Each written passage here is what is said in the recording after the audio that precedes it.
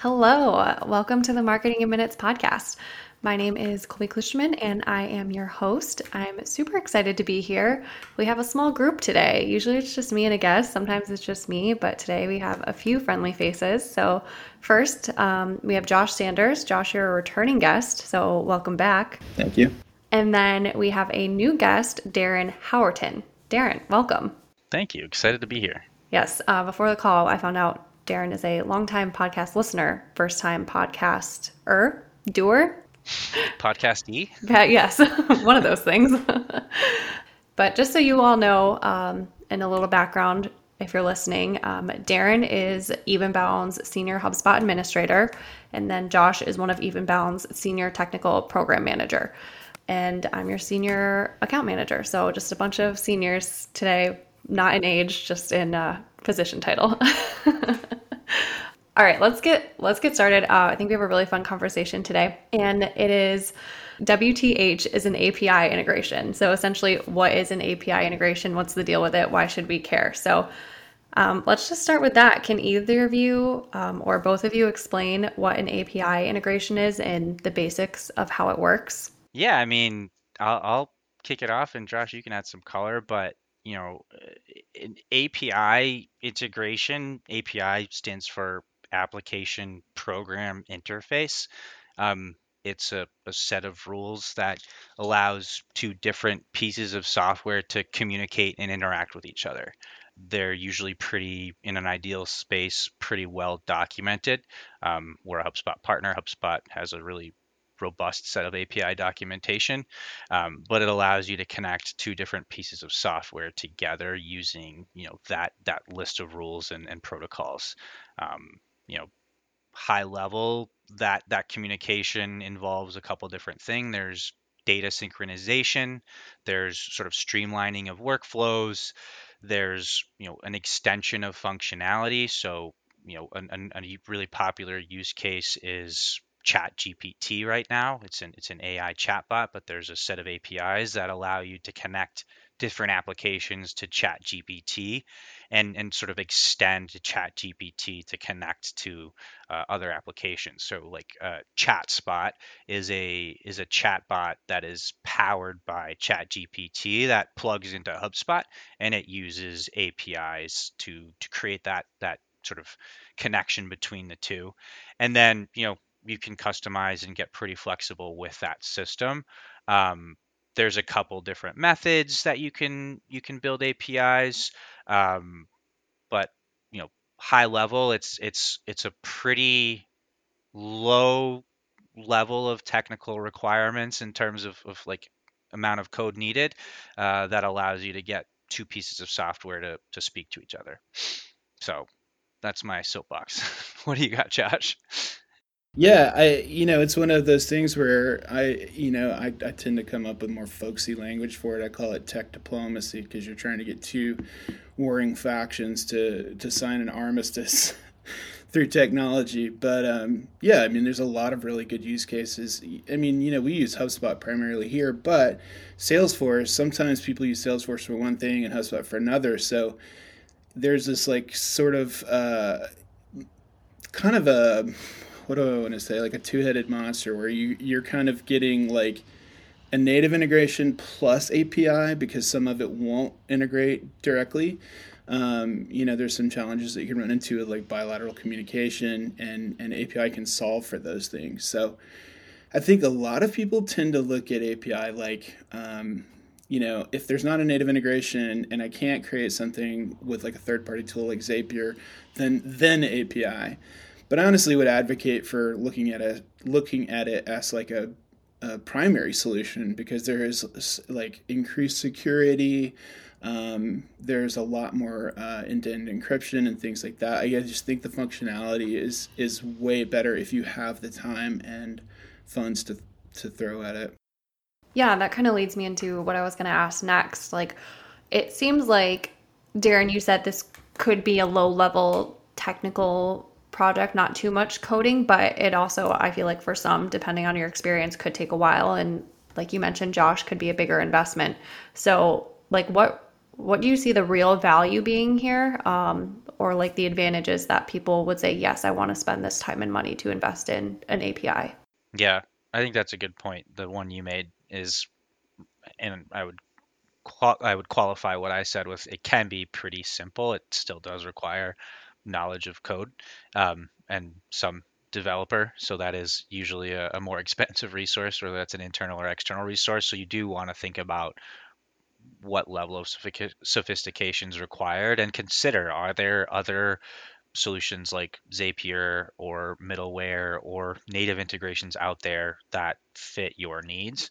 But to like help answer when would you or why would you want to consider going this route, like one would be oversight, um, and people who may be data or PPI like security conscious and don't want to rely upon a third party built integration or some integration that may or may not be supported in 1 year or 2 years, to kind of take that initial upfront, heavy lift, knowing that they'll have complete oversight over sort of their infrastructure. So I'd say that's kind of one reason to consider it, and then like flexibility and like what you can create is usually more. There are usually more nuanced things you can do with APIs that you can't typically do with like an out of box integration. So, one would be just use case. If you can't accomplish what you want to accomplish through other means, API would probably be something to consider. And then two, like if it's something where you've got some really crucial systems and this integration is an integral part of your business, that may be something you want to consider. And then I'd say the third piece too is like, is it something that could be maybe useful for your customer base? Like if you're building a bridge between two applications or softwares, like, well, it's obviously going to help your business, but maybe you're an agency, maybe those are two tools that your customers are using frequently. So that investment isn't just, reaping rewards internally, but as well for your sales and services teams to now have a new toolkit. So yeah, that's how I think about it. Can't really tweak a native integration. However, with API, it can be pretty bespoke, which is kind of awesome. The other thing about API is that it kind of future proofs itself. So when there's like updates and things like that, it's automatically going to track those things rather than you having to keep an eye on it yourself. Yeah, absolutely. I think those are great points, because, like I said, it could be an investment, but future proofing and, if it's something you can use across multiple customers or clients, again, I think those are all reasons to invest in that. So I think we touched briefly on an example or two, but do you have any real world examples of how people have successfully utilized API integrations? Yeah, for sure. Uh, I like um, I like the example of like rideshare. So when I was kind of between jobs years ago, I was doing Uber, and the functionality to be able to like when I first started, this is showing my age, but when I first started, you could only use Google Maps or Apple Maps. I can't remember, one of the two. But then they started to open it up, and you could select if you wanted to do Waze or if you wanted to do Apple Maps, which I don't know anybody would. I love Apple, but why would you want to use Apple Maps? But that functionality was not built in, and I thought it was cool that they allowed you to use like a third-party tool within the app, and that's API. The way they had it set up, it allowed you to kind of utilize something that was already working really well. So like, Uber didn't have to reinvent the wheel of navigation, if that makes sense. Yeah. Before I get to Darren's answer, I just want to say every time we're on a podcast together, Josh, I learn more about your past and like all these jobs you've had. And I didn't know you were an Uber driver. So just add that to the list of expertise and things you've done, which is so funny. Renaissance, some Renaissance man. Yes, yes, you are. Okay, Darren, any that come to mind for you? Yeah, I think, and this could fall on my sword if this is wrong, but I feel like I read somewhere that one of the first sort of like public uses of APIs was for eBay and PayPal to collect payments. So, I think that kind of is something that has been repeated many times over, like connecting a shopping cart to a website, and that leverages an API. But then like the other cool place that I think we start to see it now more is sort of this Internet of Things space where you have some sort of smart device in your home like an Amazon Alexa or the Apple Pod device, and that can connect to your Philips lights and your smart meat thermometer and your smoker, and those are all using APIs to communicate with each other.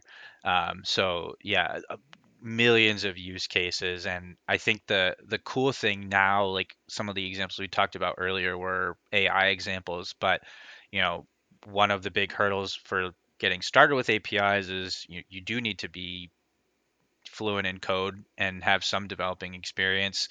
Um, but AI is now able to spit out code and help generate things, so it's feasible in the very near future. Some non-technical marketers, and I would like to qualify that I certainly have never set up an API integration. I kind of know what's feasible and isn't, but non-technical marketers or semi-technical, as I refer to myself, will be able to build pretty decent integrators on their own with little to no code needed, just through APIs and chatbots. Very meta. So, yeah. Robert, who is our developer and does APIs for us, actually said that exact same thing. I don't know if you're aware of that or not, Darren, but yeah, he's used ChatGPT for code, when he's come up empty. So it's exciting.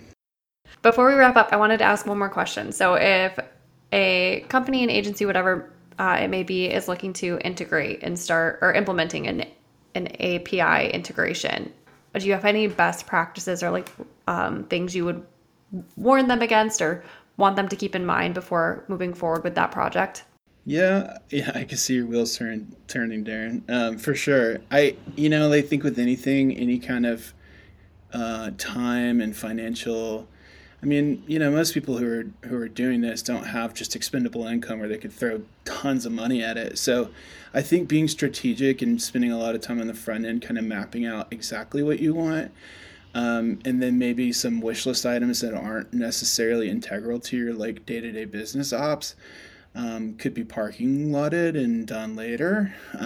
So I think being realistic and doing your due diligence up front is super, super important. And then having a partner who's going to do a really good job, like Evenbound, for example.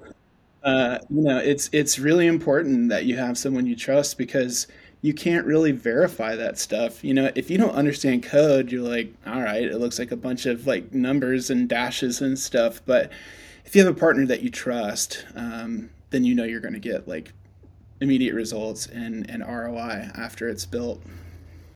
Yeah, I would say like to add to that, a good partner or a good technical partner is going to be one that is able to communicate technical things like this to non-technical people. So you should be able to go into the project with a level of comfort and an idea of what that's going to look like. I would say typically working to scope out like a custom API integration has an initial phase that's known as like solution discovery. And that's where you do a lot of heavy documentation, data mapping, and scoping out the project to really figure out what it's going to take. So I would say just setting the expectation that it will probably take some form of investment, whether that's actually a cash investment or just time and commitment, to figure out what it will take to build the integration that you're seeking out to build. And then the other thing like that is table stakes, right? You need to make sure there's API documentation available. Like, is it actually feasible to even go through solution design? And then like mapping out like what pieces of information do we want being communicated and in what direction? Is it from A to B, from B to A, bidirectional? And then that the last layer to that would be like timing. Is this something you're gonna need to have happening like instantaneously, like as soon as somebody clicks book a ride, like we need to query the system and find an Uber driver, or is it at the end of the day, I need to pass a list of marketing qualified leads from one system to another CRM for sales the next morning to have. And those couple questions are going to be like key ones to get answers to. And if you can reach out to a partner with some of those already answered, it's going to be, shorten that solution design process even further. For sure. So, yeah, it sounds like you both are on the same page. There's a lot of work that goes into the beginning of this project, but hopefully you do that thoroughly and it'll pay off once the developer, the technical person actually starts coding this API for you. So, I love that. I think those are great points. So, that's all the time we have today. I hope if you're listening to this, you have a better understanding of API integrations and how they work. I certainly do as a slightly less than semi-technical marketer. So Josh and Darren, thank you so much for jumping on. If people wanted to connect with you on LinkedIn or reach out, would you be open for that? Oh yeah, I would love that. Absolutely. Okay, great. So I will link your LinkedIn profiles to the description of this show if anybody listening wants to check them out. But thank you both again, and thank you all for spending a few minutes with us today. Please feel free to leave us 5 stars on Apple Podcast and Spotify, and we'll talk to you next time. See ya.